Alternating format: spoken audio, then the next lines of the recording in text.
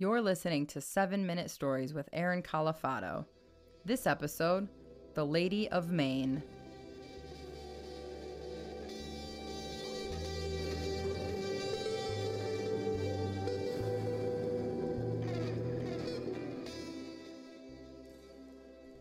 I had never been to Maine before, but I always wanted to go. I saw it in the movies when I was a kid. Didn't have a lot of money to travel, but I remember the rocky coasts and the lighthouses standing strong over the ocean. And then when the waves would come in and crash into the rocks, it would create this foam that would just splash up. I could just picture it just hitting my face, and goes into my nostrils, and I could smell the salt from the ocean, and it would just inspire me to become a fisherman. And I would just want to be out on the water on a boat, and I would just hear the sounds. I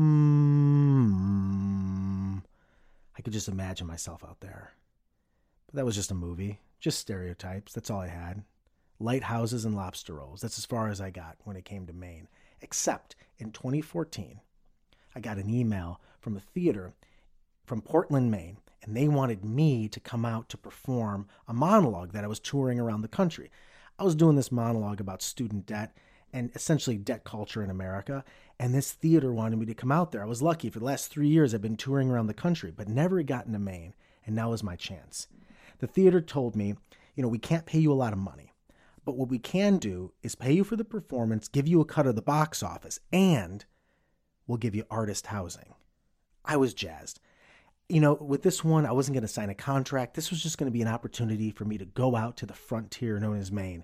And this was my chance. So I jumped in my car and I make the 13-hour drive from Cleveland all the way to Portland, Maine. Weather was great. It was my car and I ate the gas, but I would make it up. And I had my TomTom GPS. There was nothing else that I needed. I kept sliding down the windshield, but I still had it. They were dependable. You just plugged it into the cigarette lighter. And I'm driving, and I finally get outside of Boston, 495 loop. Traffic is terrible, so I pull over. I check my BlackBerry. I had one of those at the time. And I got an email from an NPR affiliate out of Portland. And they wanted to do a feature story about the play when I'm out there. Could life get any better? Artist housing and an NPR feature? I could just imagine me pacing back and forth in the theater, just rehearsing my lines. You hear me in the background, hey, student debt's really terrible. And then the NPR voice comes in. It's like, Aaron Califato has been traversing around the country, giving voice to a generation of people who are shackled with debt. He gives voice to a rebellion that asks, why can't we break free? It was just awesome. I was so jazzed. This was all in my mind, but I was getting so close. And I was outside of Boston. But the traffic kept getting worse, and there was some sort of an accident. So I wasn't just an hour or 2 or 3 delayed. I had to have been 3 to 4.5 hours behind. So I call the artistic director from the theater. No answer. I call again. No answer. I call 10 times in the next hour. No answer. I'm so far away from home. I can't get a hold of the lady that's hosting me. And all I have is this address for the artist housing. But I figured they're just inspired people, artisans, hipsters walking around smoking cigarettes, drinking lattes, changing the world. So I figured that won't be a bad thing. All I'll do is I'll show up to the artist housing, even if it's late, because I wasn't going to get in till 1 a.m. or 2 a.m. by that time. But I'll just show up. I figured they would just leave the door open for me. I get close to Portland. I get off of an exit. And the TomTom, every time I try to take a turn into Portland, it keeps telling me to go to the outskirts. And I go, wait a second, why is it pulling me away? Maybe they gave me the wrong address. But I figured it's technology, and I should trust it, because it's usually never wrong, right? So I follow the TomTom direction, and it takes me to the outskirts of Portland down this gravel road where there's only 3 houses. They look like decrepit wooden cabins in a horror film. The fog is coming off of the ocean. I had never seen anything like it. I couldn't even with my high beams, I could barely see anything. And at this point, I'm still like a scaredy cat. It's like 2 a.m. and I think I see figures all over the place. I've always been a nervous person. So I'm sitting, not even in a driveway, but on this dirt road in front of this house, which says is the address of the artist housing. I don't see any artists.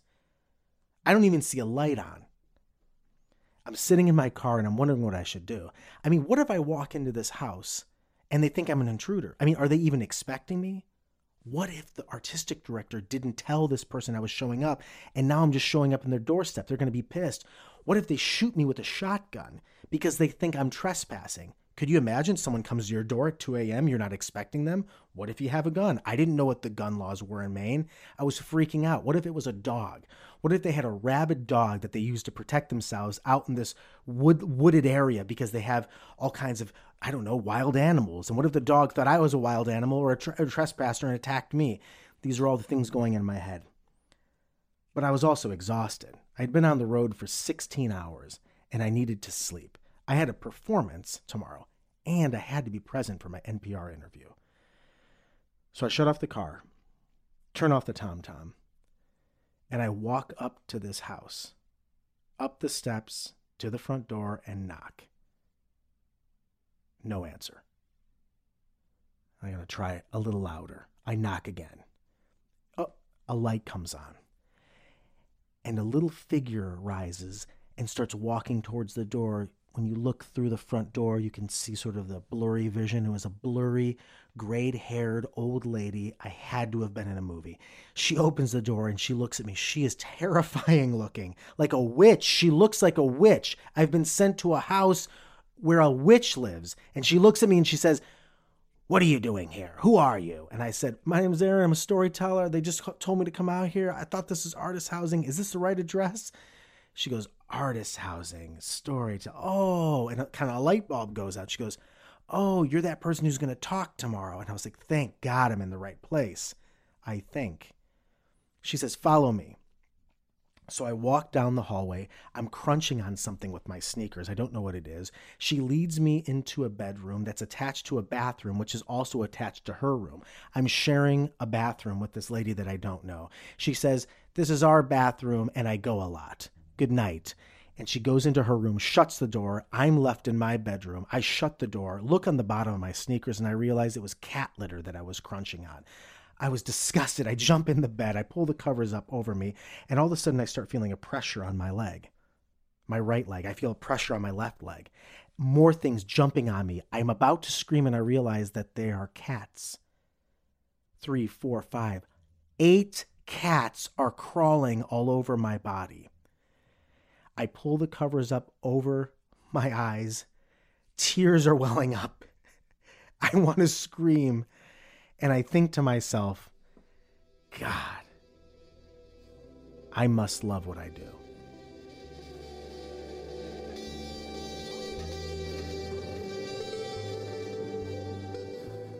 I hope you enjoyed the episode. A lot of people have been coming up to Aaron and I at parties, sending emails, and calling to tell us how much they love the podcast and ask when the next episode's coming out. A great way to stay connected is to visit the website, 7minutestoriespod.com. You can also subscribe on Apple Podcasts. And while you're there, let more people know what you think about Aaron and his storytelling by rating and leaving a review. Lastly, the biggest compliment you can give us is to share your favorite episode with friends on social media. Thanks again for listening.